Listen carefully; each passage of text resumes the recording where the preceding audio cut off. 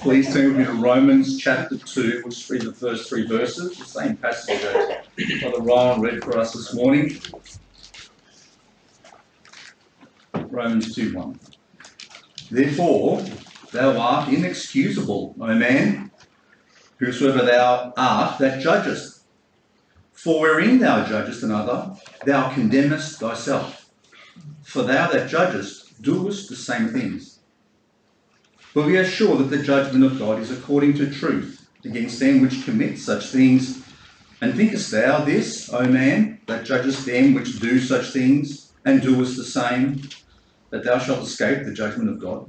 Let's go to the Lord in prayer. We'll give this time to you. Father, we thank you once again for your blessings upon us this morning. Just thank you for the sweet communion that we have with you, for this wonderful fellowship and relationship that you have blessed us with because of the work of your Son, because of your immense love for us. We just pray that you be blessed and honoured with your message today. Lord, that you would guide our hearts into your truth, that you would teach us your ways, and Father, that you would use me simply as an instrument in your hand, that I might be a blessing to my brethren here, or that we might all be drawn closer to you. We pray these things in Jesus' name. Amen. There's a particular story that Chuck Swindoll, when I first became a Christian, he became one of my favourite authors, very good speaker and writer. Anyway, Chuck Swindoll was at a pastor's conference in California, at a California Christian camp. And on the first day of the conference, he was speaking there on multiple days. A fellow came up to him and said how he had looked forward to hearing him speak at the actual conference, and he'd been waiting for a long time to hear him speak, and how delighted he was finally able to actually be there at one of the conferences where he was. And that evening, Swindoll came to the pulpit and started preaching or sharing a message, and he noticed the fellow sitting in the first couple of rows, but within about 10 minutes he fell asleep.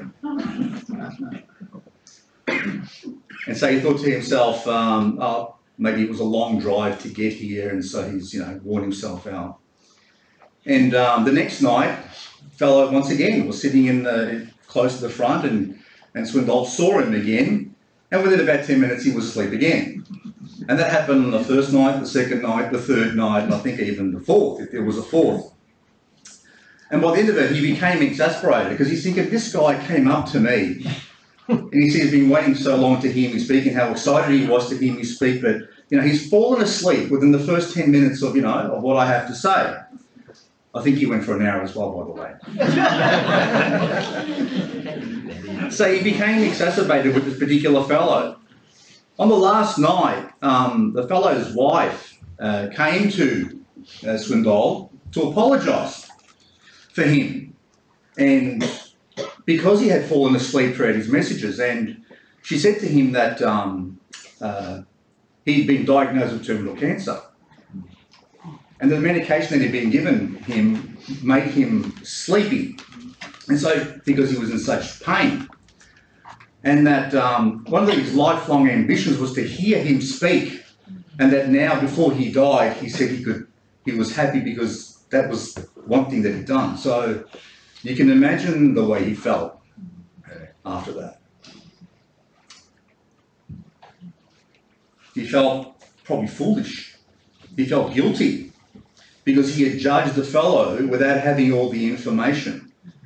And so we're looking at this topic of righteous judgment. We've all been victims of unrighteous judgment, which means judgment that is half-baked, doesn't have all the information, is judged according to the flesh, or is hypocritical in certain ways.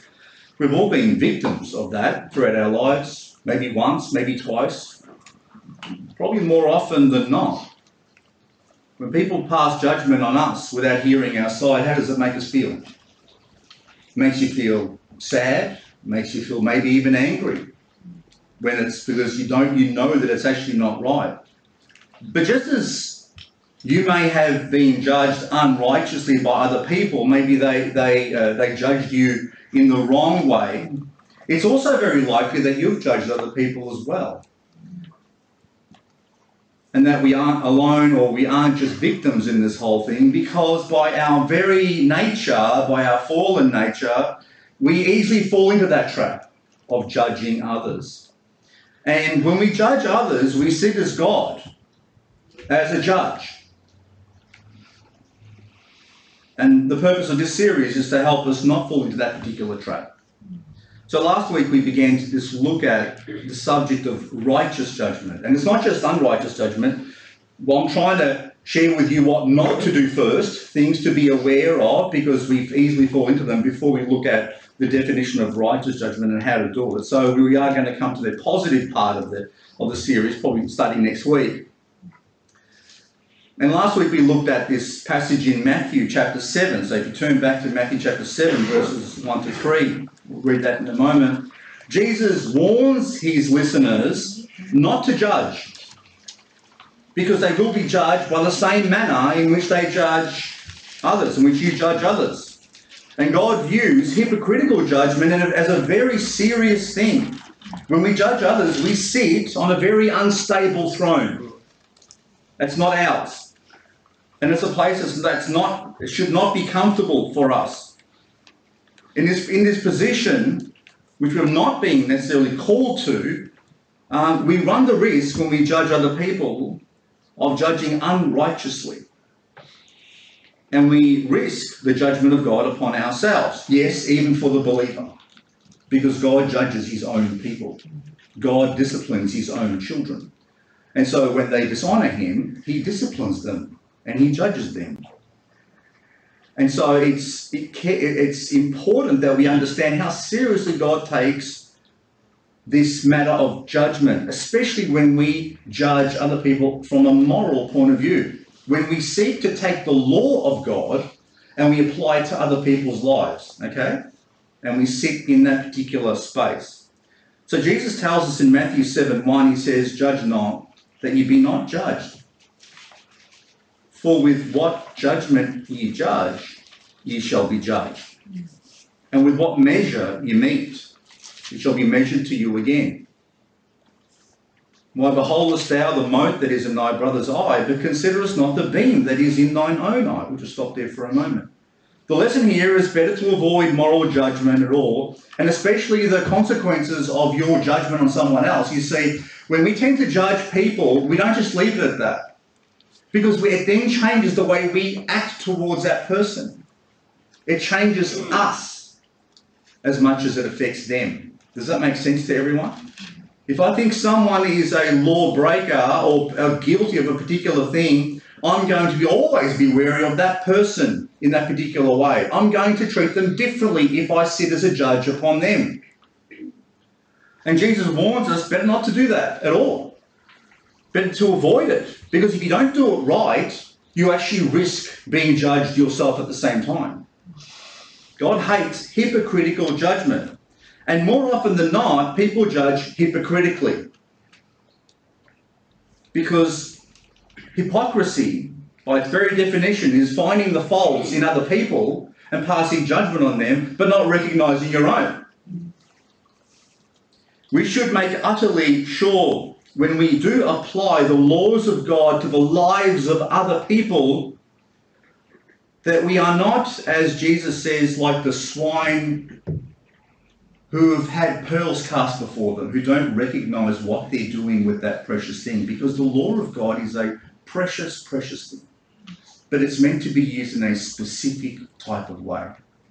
And if you don't recognise the beauty and the power of the law of God, we can also fall into the trap that the Pharisees fell into, which is using the law of God unlawfully. Okay? And so we need to be very careful about how we use the laws of God when we apply them in judgment upon other people.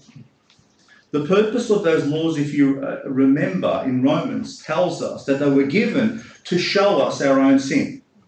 They were given to show us and to declare to us how far and how sinful we actually are before a perfectly righteous God. It's meant to show us the separation that exists between us and him, and to actually lift him up higher, because we are so low. Because by nature we are sinners.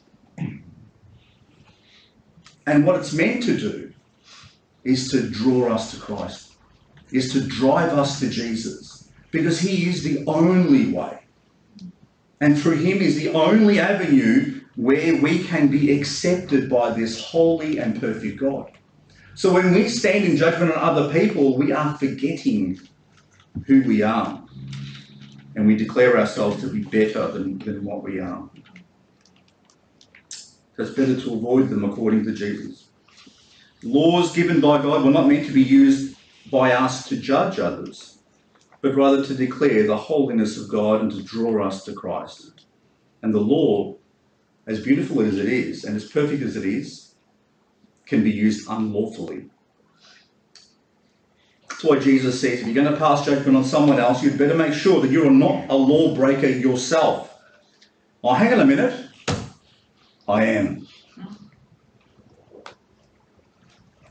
Remember, I gave this example to you last week. If you were sitting before a judge and you were being accused of driving, while intoxicated, but you knew that the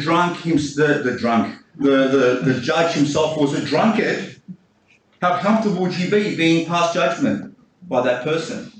How objective would that person actually be in their judgment? So we have to be careful that we don't become hypocrites when we sit in the seat of judgment. If we misuse the law, then we are in danger of being judged by the Lord of that law. And so it's better for us to avoid it. Which brings us to the passage today. So go back with me to Romans chapter 2. Verses 1 to 3, and it says there, therefore thou art inexcusable, O man, whosoever thou art that judgest, for wherein thou judgest another, thou condemnest thyself. For thou that judgest doest the same things. But we are sure that the judgment of God is according to the truth. When God judges, he always judges perfectly. He knows all the information. He has a very clear view of what's going on. He doesn't make mistakes, and he's perfect. So there is no hypocrisy in God. We may easily find the fault in others in certain things. We may think ourselves fine because we don't do those particular things. Have you noticed that? You may not have a particular weakness in one area, and so you'll judge people who have a weakness in that area that you're strong in. But you forget that if you break one law, you've broken them all. And by our very nature, we are still law breakers. We still fall short. And if you were to judge yourself, and I was to judge myself on the two laws that Jesus said encompassed all the laws, love the Lord your God with all your heart, mind, soul, and strength, and then love your neighbour as yourself. Which of us are not lawbreakers? Every one of us. We fall short of that each and every day of our lives. We fail to love our neighbour as ourselves. We fail to love God and give him all the attention and the worship and devotion that he deserves. And so when I sit in judgment on other people, I'm declaring myself to be a hypocrite. And the Jews had a similar problem. When the church first started, you'll notice there's plenty of references to Judaizers. Plenty of references to the Jews who were causing problems within the church. Because within any church that was starting up, and many of them started from local synagogues, and then the Gentiles were being brought together with the Jews for the very first time, there was conflict that was going on. There was a lot of friction that was happening. Because the Jews, who had been used to the word of God and had it and were following all the laws meticulously, when they got saved, found it very hard to let go of a lot of those things. And here you have these Gentiles who have no understanding of the law, coming into the church and worshipping together, and look at the way that guy's dressed. Look at the way he's behaving. Look at the food that guy, he came in with a pork roll just before. The other guy's coming with a calamari salad. And so what would happen is they would begin to judge the other ones because they weren't following the laws that they would have been used their whole life. You see, that was their whole culture. And so they said it was difficult for them not to sit in judgment and condemn the other ones because of their ignorance.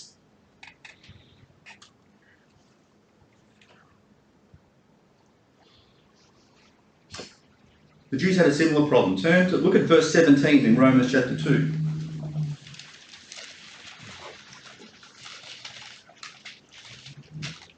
Behold, thou art called a Jew. So he's not talking to the Gentiles, he's talking to the Jews. And restest in the law, and makest thy boast of God, and knowest his will, and approvest the things that are more excellent, being instructed out of the law, and art confident that thou thyself art a guide of the blind, a light of them that are in darkness, an instructor of the foolish, a teacher of babes, which has the form of knowledge and of the truth in the law. Thou therefore, which teachest another, teachest thou not thyself? Thou that preachest a man should not steal, dost thou steal? Thou that sayest a man should not commit adultery, dost thou commit adultery? Thou that abhorrest idols, dost thou commit sacrilege? Thou that makest thy boast of the law, through breaking the law, dishonourest thou God? So he's saying, if you're going to start judging them on all these matters, fair enough, but where are you sitting at? How are you? Because if you remember, when they asked Jesus about these specific laws, about whether it was committing adultery, whether it was whatever it is, Jesus said it comes from the heart, the problem. And so when a man looked at a woman just to lust after her, without touching her, without talking to her, he's already committed adultery within his heart. So Jesus brought out the spirituality of the law that the Jews struggled to accept. And so the Apostle Paul here is saying, if you're judging other people for maybe doing something that they're not supposed to be doing, are you doing the same thing? And he mentions the Jews specifically here, because they have all these different things they had this opinion about themselves. I'm more knowledgeable. I know more information. I've got a history in this stuff. I know God's word. Our people have known God throughout the ages. What a temptation to sit above those ignorant Gentiles who didn't have all that, who were coming in raw, uncooked, as it were, into the church, unrefined. Yet in calling them ignorant lawbreakers, they failed to recognise themselves as such and became hypocrites. And they fell into the warning that Jesus gave his disciples about allowing the yeast of the Pharisees, which is hypocrisy, to spread throughout them. You see, yeast is it grows very quickly. It spreads quickly. Just with a little bit of movement, it works its way through the whole dough, doesn't it? Yeast is never a good picture in the Bible. It's always a picture of something that's not good. We love our yeasted bread over here, full of air and fluff. It's light and fluffy. But in the Bible, yeast has negative connotations. So as a Jew, if you were in the early church, you might think it was necessary for you to educate these foolish Gentiles, to understand the meat they were buying from the marketplace. Hey, we've known this for a long time, us Jews, that when you buy meat from the market, when you go there, that meat's already been sacrificed to another god. Did you know that? So you shouldn't be buying that meat from that. You should buy it only from kosher butchers around the corner. And yet, what were they doing? They were saying they're ignorant and stupid, and the very things they were bringing up to them wasn't necessary for them to even know. As Paul said, it doesn't matter. God blesses all food. Probably better they didn't tell them. So the meat they were buying for their Sunday barbecue had been offered to idols. And so then this whole thing, and the Gentiles said, but I've bought that meat always. That's my local butcher. I know the guy. I don't think he's praying or sacrificing meat to other things. No, he is, definitely. So then you've put that person in a dilemma, in a moral dilemma now. And if they don't agree with you, all of a sudden, well, you're ignorant then. And so judgment and division comes about. So in 1 Corinthians 8, 1 and 2, you just turn with me there. Paul explains the problem and what leads to people judging other people. 1 Corinthians 8:1.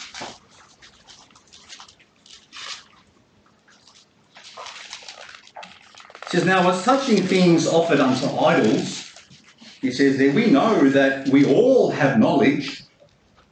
Knowledge puffeth up, but charity edifieth. If any man think that he knoweth anything, he knoweth nothing yet, as he ought to know. So we'll have a bit of a look at this in the coming weeks, this particular passage more in detail, but the point of the matter is that it's too easy when you have knowledge of someone else as in God to feel boastful and proud about it, and then to use it as judgment on other people. And that's the challenge that the early Jews had in the church.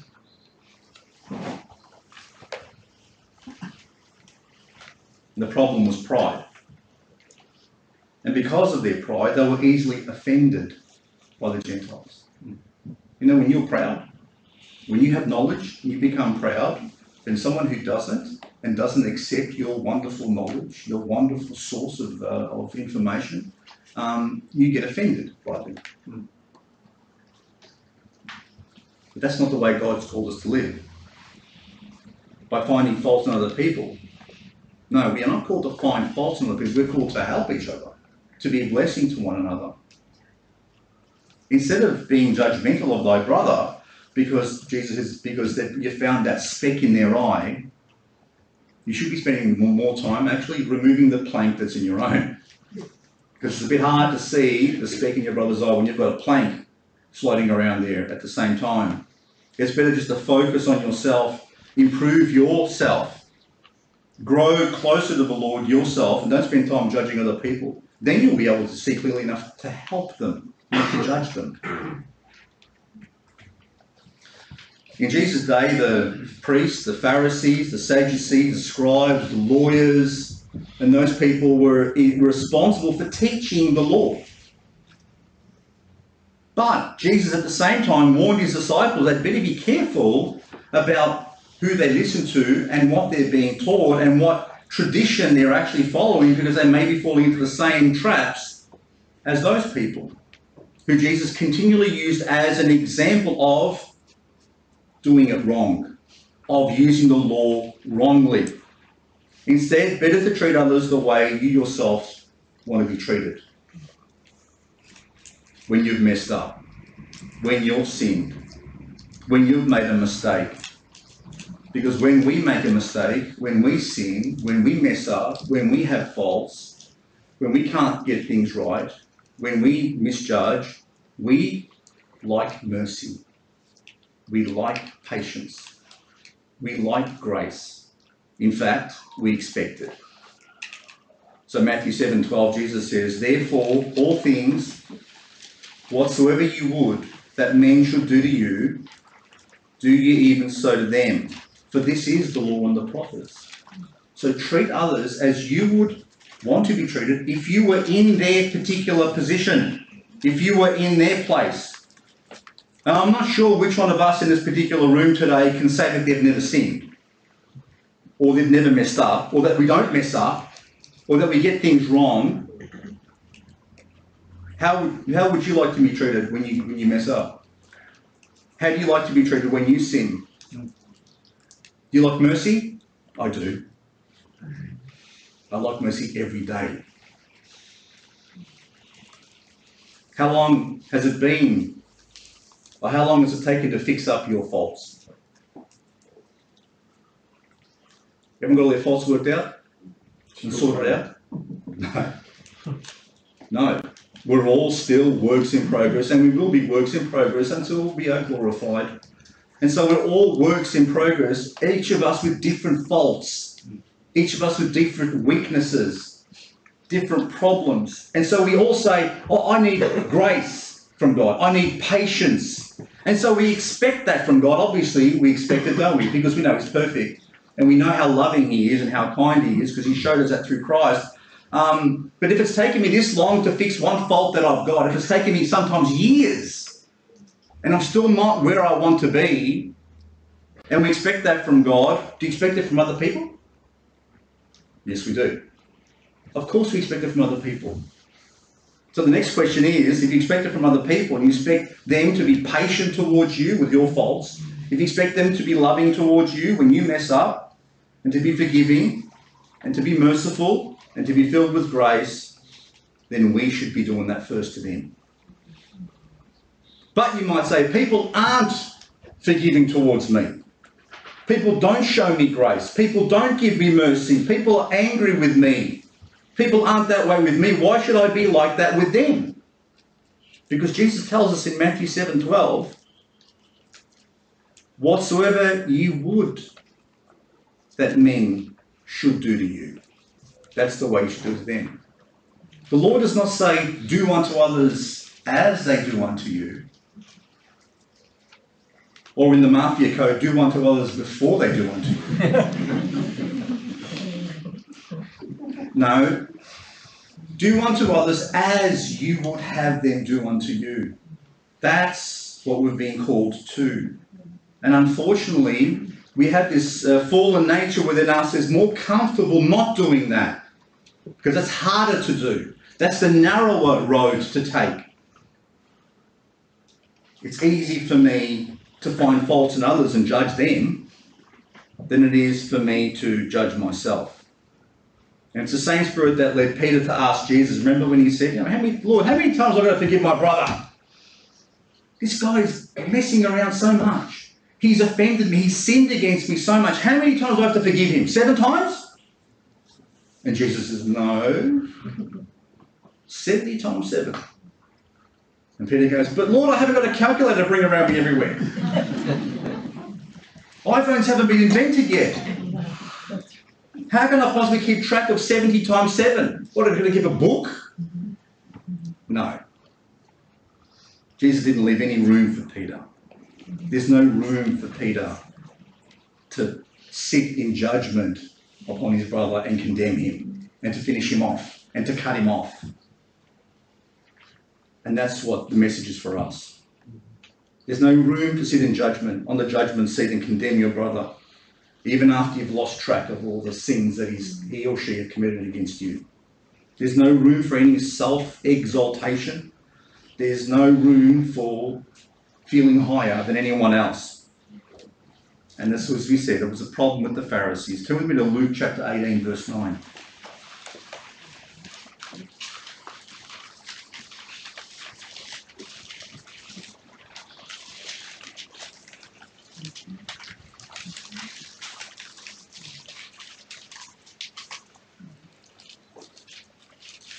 So Luke 18:9 says, and he spake this parable unto certain, now listen to these words carefully, which trusted in themselves that they were righteous and despised others. Two men went up into the temple to pray, the one a Pharisee and the other a publican. The Pharisee stood and prayed thus with himself, God, I thank thee that I am not as other men are, extortioners, unjust, adulterers, and even as this publican. I fast twice in the week, I give tithes of all that I possess. And the publican, standing afar off, would not lift up so much as his eyes unto heaven, but smote upon his breast, saying, God, be merciful to me, a sinner. So who went down to his house justified that day? The publican. Not the other guy who was doing all this stuff. Did you notice the first verse? It's about they which trusted in themselves that they were righteous and they despised others who weren't. The Pharisee's prayer was not about his relationship to God, nor did he recognise his position before a just and holy God, recognising how far short he fell. No, he boasted himself all the way to heaven. This is how good this guy thought he actually was. And so he sits there comparing himself to someone who was obviously lower than him. And in doing that, he passed judgment on him, elevating himself to the position of God. And God says he doesn't bless people, doesn't give grace to people who exalt themselves in front of him. Don't exalt yourself above other people. Don't ever consider yourself higher than other people. Doesn't matter who they are. Even unbelievers. Because the temptation is, when we're sharing the gospel and talking to other people about the Lord and they just don't get it or they reject it, the temptation for us is full. I'm better than you. I'm smarter than you. I know more than you. The Bible tells us not to be like that. Ever. Ever. Doesn't matter who it is we're talking to. We should always put ourselves under other people, considering one another, especially within the church, higher than ourselves. And you need to remember also that when God saw us, and in the sinful state that we were in, the Bible says that he condescended down to us, which means he came down from his throne, came down to our level in order to save us. And that's what we've been called to do with everyone else. Having patience with them because God was patient with us. Having mercy, having grace, showing forgiveness. That's how we should be with everyone else. So you're thinking at the moment of a person, aren't you, in your life maybe, who's not good to you, who's been rude to you, maybe arrogant toward you. Maybe that person has done you great harm. And so the temptation is to write that person off and to forever cut them out of your life. That's not what God has called us to do. Bearing one another means carrying things. And sometimes that carrying can take many, many years. But you know what's beautiful? God gives you the grace to do it. When we behave like our Saviour, God gives you all the grace that you need. So let's not put ourselves in the position of the Pharisee, who thought himself higher than the publican, because that publican actually had a more righteous heart than he did. It's easy to find others who don't match our level of perfection. It's always easy to find the faults in others. Always easy to find other people who aren't as spiritual as you are, who don't do as much as you do, who aren't as mature as you are, who don't know as much of the Bible as you do, who don't have all the information that you have. But sometimes when we do that, in fact all the time we do that, finding faults in them and comparing them to ourselves, we cause them harm and we cause ourselves harm, and we dishonour God at the same time. And so one of our weaknesses is judging by the appearance of someone. Ever heard of first impressions, right? Who's been on a job interview recently? Paul, you've been getting a new job. No, not recently. No. Well, you know that whole thing about don't judge a book by its cover, right? But the world is, every person does it. Every person does it. You know, because this whole thing about not judging a book by its cover means don't judge a person by their appearance. Okay? Don't take the first impression you get of someone and then stamp that person like Cain was marked on his forehead for the rest of your life with that impression.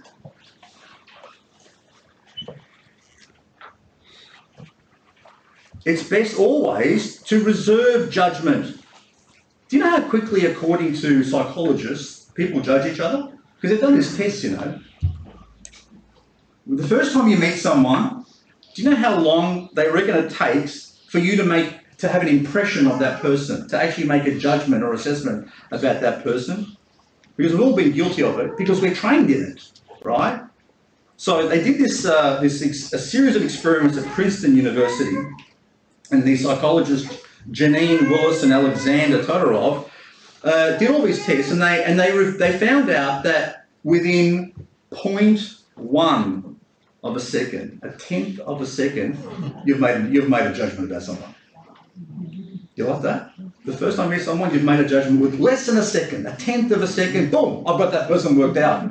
Just by the expression on their face, the way they walk, the way they look, the way they're dressed, how much hair they've got. I feel sorry for people with no hair. That's how people normally judge other people. And we're built to do that. We're built to do that. And that's reinforced in us all the time. Because we make an assessment of everyone we see to see whether they're a threat to us, first of all. So you'll judge. Have you ever noticed, driving down the road and there's people who get very angry on the roads these days, right? And if you're looking down, you'll notice. You maybe don't you do this without even realising it. But when you're driving and there's another car coming in the direction, or you're looking at another car who's coming in the direction, you'll look to make eye contact with that person. you look at the expression of that person's face, because by the expression of their face, you can generally work out what they're about to do. All right? And if someone's very angry next to you because you've cut them off by accident, it's best not to make eye contact. There's a story that Ironside points out, which is this silly thing that we do, right? And he speaks about this bishop who was heading on a transatlantic cruise, or on a ship, on a big ship, like on an ocean liner, and he was sailing for Europe from the US. He got on board and found out that in his cabin there was another guy that he was going to be sharing with. And so after he saw the guy, he went straight to what's called the purser's desk. And he said to the purser, he said, do you have a safe here? The purser said, yes. He goes, can I leave my gold watch and other things with you? And explained ordinarily he doesn't use the safe of the actual thing. He goes, but look, he goes, I've just met the man who was in my cabin I'm sharing with, and I don't think he's entirely trustworthy. And the purser said, yeah, no problem at all. We'll take your stuff. We'll take care of it for you. Note down all the stuff. He goes, that's all right, Bishop. He goes, glad to take care of him for you. The other man, just so you know, the other man's already been up here and he did the same thing.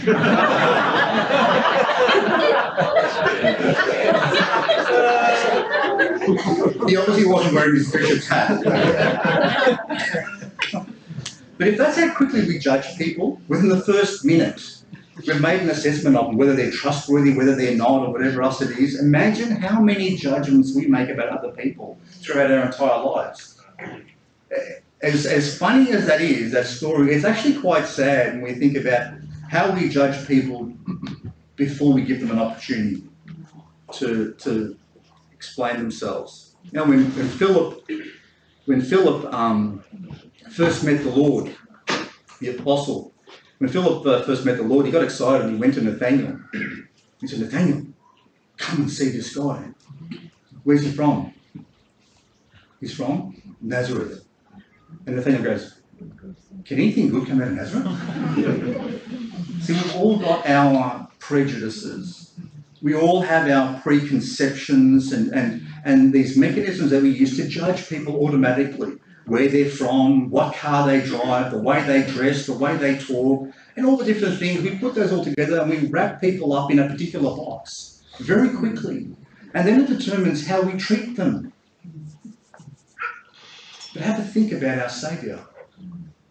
He didn't spend time, walking around with the highfalutin people. He didn't spend time with royalty. He spent time with everyday people, people who were the least educated, people who were the poorest, people who often didn't even understand half the stuff they were doing, because he had compassion on them. And so we should be the same. So turn to John chapter 7 with me. We're almost done. Is my hour up yet? No.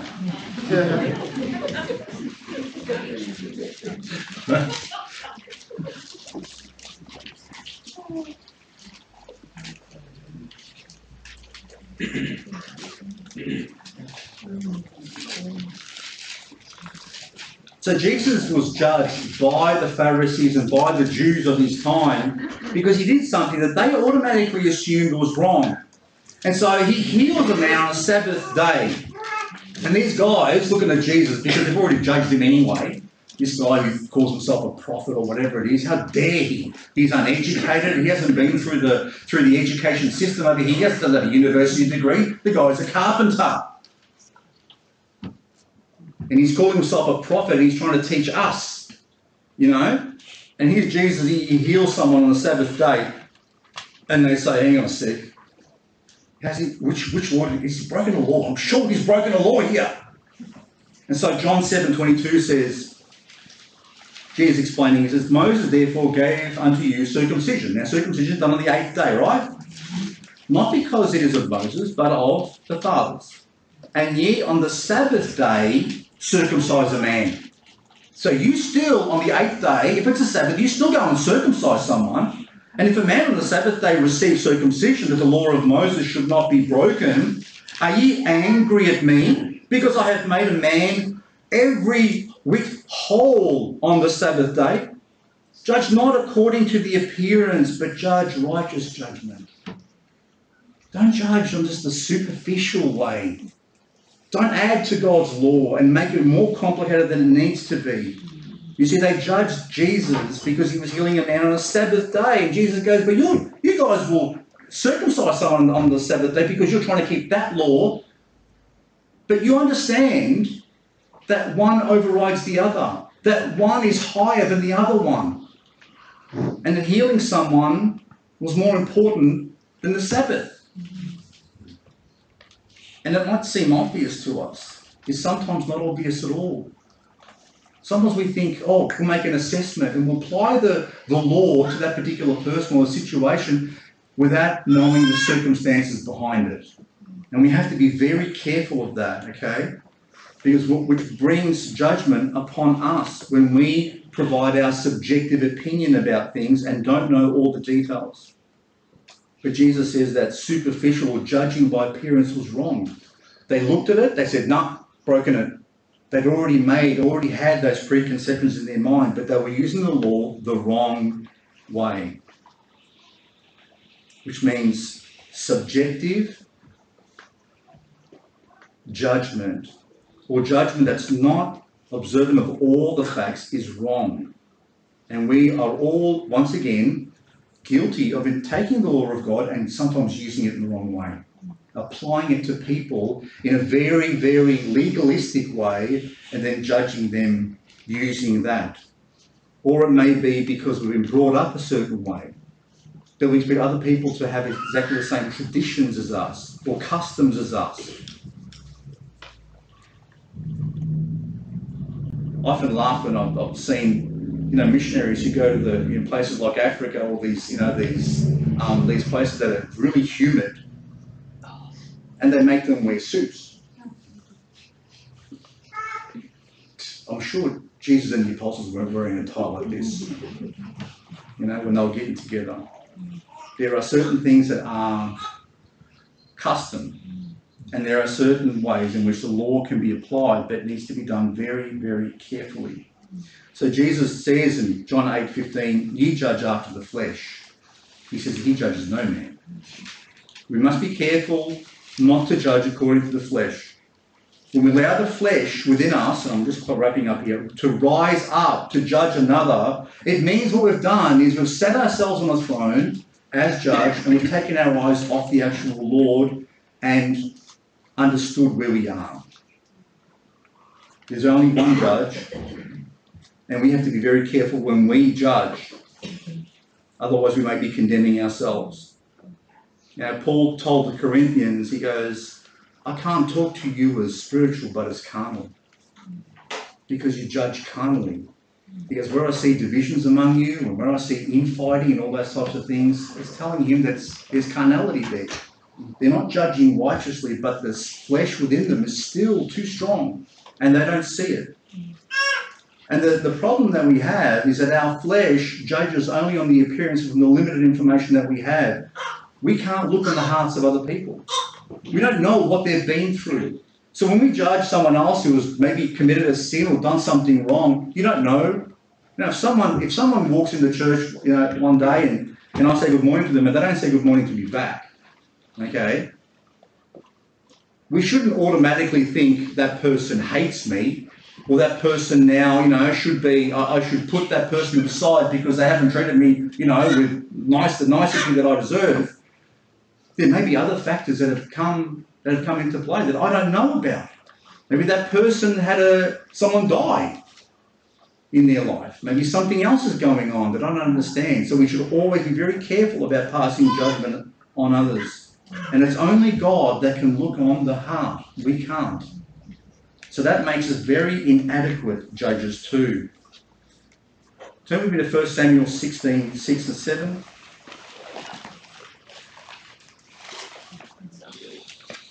First Samuel 16, just 6 and 7. What is it? 1 Samuel 1 Samuel. Sam.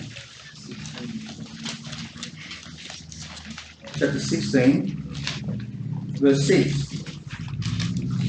Now Samuel was headed to David's family. He was about to crown. God wanted him to anoint a new king. And he looks at Eliab and he says, "Why, this has got to be the guy. This one's got to be the guy. Look at this guy. He's huge. Good looking guy. This would make a good king." Right?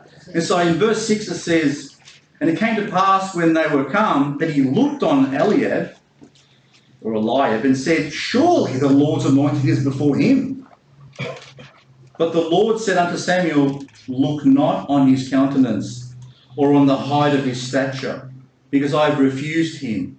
For the Lord seeth not as man seeth, for man looketh on the outward appearance, but the Lord looketh on the heart." That's what we can't do. I can't judge you properly because I don't know your heart. I can judge what you might tell me. I can judge on external appearance. I can judge on the limited things that I see you do. But that makes me still an inadequate judge. I have to be very careful about that. We sometimes criticise one another unfairly. We don't know the circumstances of it. And we have to be very careful about that because there are plenty of other things that may come into play that we don't know anything about. There's a fellow called John Wesley. Most of you would know a fellow called John Wesley. He talked about a time that a particular man that he knew, and he had little respect for him, this guy. He thought this guy was a very miserly guy and a covetous fellow. And so there was one day Wesley was organising a charity, organising collection, and the man put in a tiny amount. And Wesley went up to him and told him off. Okay? And after the incident, after he told him off, the man explained that he'd been living on parsnips and water for 7 weeks, or several weeks, I should say. And Wesley was, I think, a little bit confused at that point because he knew he was earning more than that. But the fellow explained to him and said that after he got saved, after his conversion, that before he got saved, he had run up all these tabs in debt to other people, okay, in things that he wasn't supposed to be probably doing. And he said that he'd run up all these bills and he felt that he needed to pay those people back. And so he was skimping on everything and buying nothing for himself because his goal was to pay off all his creditors one by one. His explanation to Wesley was, "Christ has made me an honest man." And he said, with all these debts to pay, I can only give a few offerings above my tithe. I must settle up with my worldly neighbours and show them what the grace of God can do in the heart of a man who was once dishonest. Wesley then apologised to the man and asked his forgiveness. And that's a glorious example of how we fail. It's easy for us to judge each other by the limited things that we see, but we don't know what's going on in the background. If Swindoll and Wesley and these types of men can make these sort of errors, then we can too. Now, I thank God that he can see my heart, because no one else can. We should be very thankful that God understands us and what we're going through. He knows all the circumstances in our lives. I thank God not necessarily that he can see my heart because there's anything good there, but because I know that nothing good dwells in me, as the Apostle Paul says, other than him.